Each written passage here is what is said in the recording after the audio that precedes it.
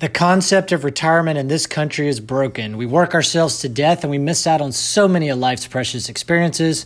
And as a certified financial planner and CPA here in Nashville, Tennessee, I'm committed to helping free others from this antiquated mindset using my 3-bucket approach to managing money and to find creative ways to live now and retire while you work. Join me as we change the way we think about money and time, and which one of these is the true currency. Hello, welcome to Retire While You Work. This is David, and today I wanted to talk about the upcoming election and just some various thoughts on the market that I have. So first, let me say that this podcast is meant to be nonpartisan and coming from David, the unbiased wealth manager, not David speaking his opinions, even though, of course, you all know I have some strong ones. Now, the election is just 2 months away, and attention to it is set to ramp up from here, no doubt about that. And from a seasonality perspective, it's historically common for the stock market to be soft in the months of September and October, and this is particularly the case in contentious elections when the incumbent party has a higher likelihood of losing control.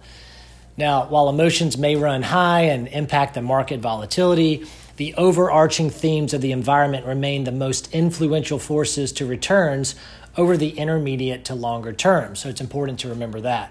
Now, our upward bias remains to equities, with the positives of unprecedented stimulus fueling this economic recovery. We also have record low interest rates and low inflation that, in my opinion, are outweighing the potential negatives of the election uncertainty, and also things like tax changes, the spread of COVID-19, and geopolitical tensions. And for this reason, we would advise not making dramatic changes to portfolio allocations in the lead up to election day. Instead, we would maintain the portfolio diversification and use any potential weakness as a buying opportunity. Hard to do sometimes, but important to at least try to do. Now, I'll say this, the current election betting odds indicate close to a toss-up in terms of presidential outcome and a potential for a Democratic sweep. And that gap has narrowed recently, and these odds are set to fluctuate in the weeks ahead.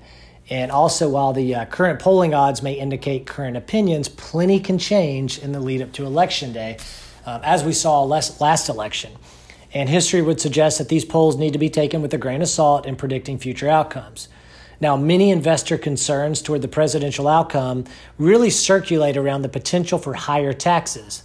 And candidate Joe Biden has stated his intent to raise the corporate tax rate to 28% from the 21% currently. Now, remember, President Trump lowered that corporate rate from 35% to 21%. And in order for this to occur, a decisive Democratic sweep would likely need to happen. And even so, the potential for higher taxes would more than likely not come before 2022, especially if the U.S. economy is still recovering from COVID-19.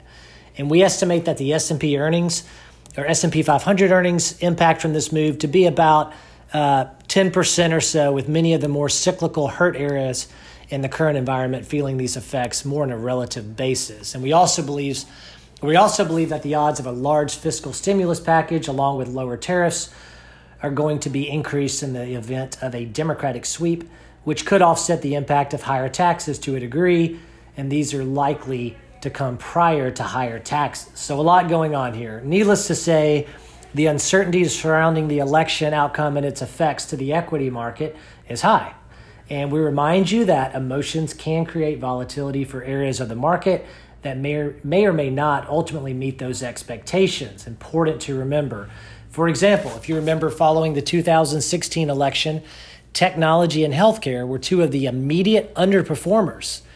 However, they were two of the best areas throughout the presidential term, Trump's first term. And on the flip side, energy was expected to be a beneficiary of lower regulation and lower taxes, right? And though it did initially outperform through 2016 year end, it was down in 2017 despite higher oil prices. And it's currently down about 48% since the 2016 election day. And additionally, financials were the biggest outperformer in the immediate aftermath, but did not provide outperformance from that point on through Trump's term. And the sector actually trades in line with where it did back in early 2017. very hard to predict, as hopefully you're seeing. Now, for these reasons, we would not look, again, to make dramatic changes in portfolio allocations based on the election alone, and try to withhold from emotional responses, easier said than done, that alter your long-term goals and objectives. Equity market volatility can occur, but this often ends up being an opportunity or a buying opportunity for the longer term. So keep your emergency fund in place. That's our bucket one. Pay down any high interest debts, refinance your house if it makes sense, and really get yourself in a solid position so the temporary market swings don't steal your joy, which is far more important than money. And remember this, experiences and memories far outweigh worrying about who's going to win any election, including this one. Don't let politics ruin your days or create sleepless nights. Instead, we recommend you build a plan, stick to it, lean on us or whoever you're working with, and give a hug to your loved ones, even if it's a virtual hug during these times. Remember, life is short and focus on the things that matter. I'm David Adams, and this is Retire While You Work, and look forward to catching you next time. And now some friendly disclaimers to make my compliance department at Raymond James happy. Here we go. Any opinions are those of myself, David Adams, and not necessarily those of Raymond James. Expressions of opinion are as of this date and are subject to change without notice. The information contained in these podcasts do not purport to be a complete description of the securities markets or developments referred to in this material. The information has been obtained from sources considered to be reliable, but we do not guarantee that the foregoing material is accurate or complete. Every investor situation is unique, and you should consider your investment goals, risk tolerance, and time horizon before making any investment. Prior to making an investment decision, please consult with your financial advisor about your individual situation. Any hypothetical examples are for illustration purposes only. Actual investor results will vary. Raymond James does not provide legal or tax services. Please discuss these matters with the appropriate professional. There you go. Thank you for listening today to Retire While You Work. I'm David Adams and hope you'll continue to listen as we discuss creative ways to manage your time and money.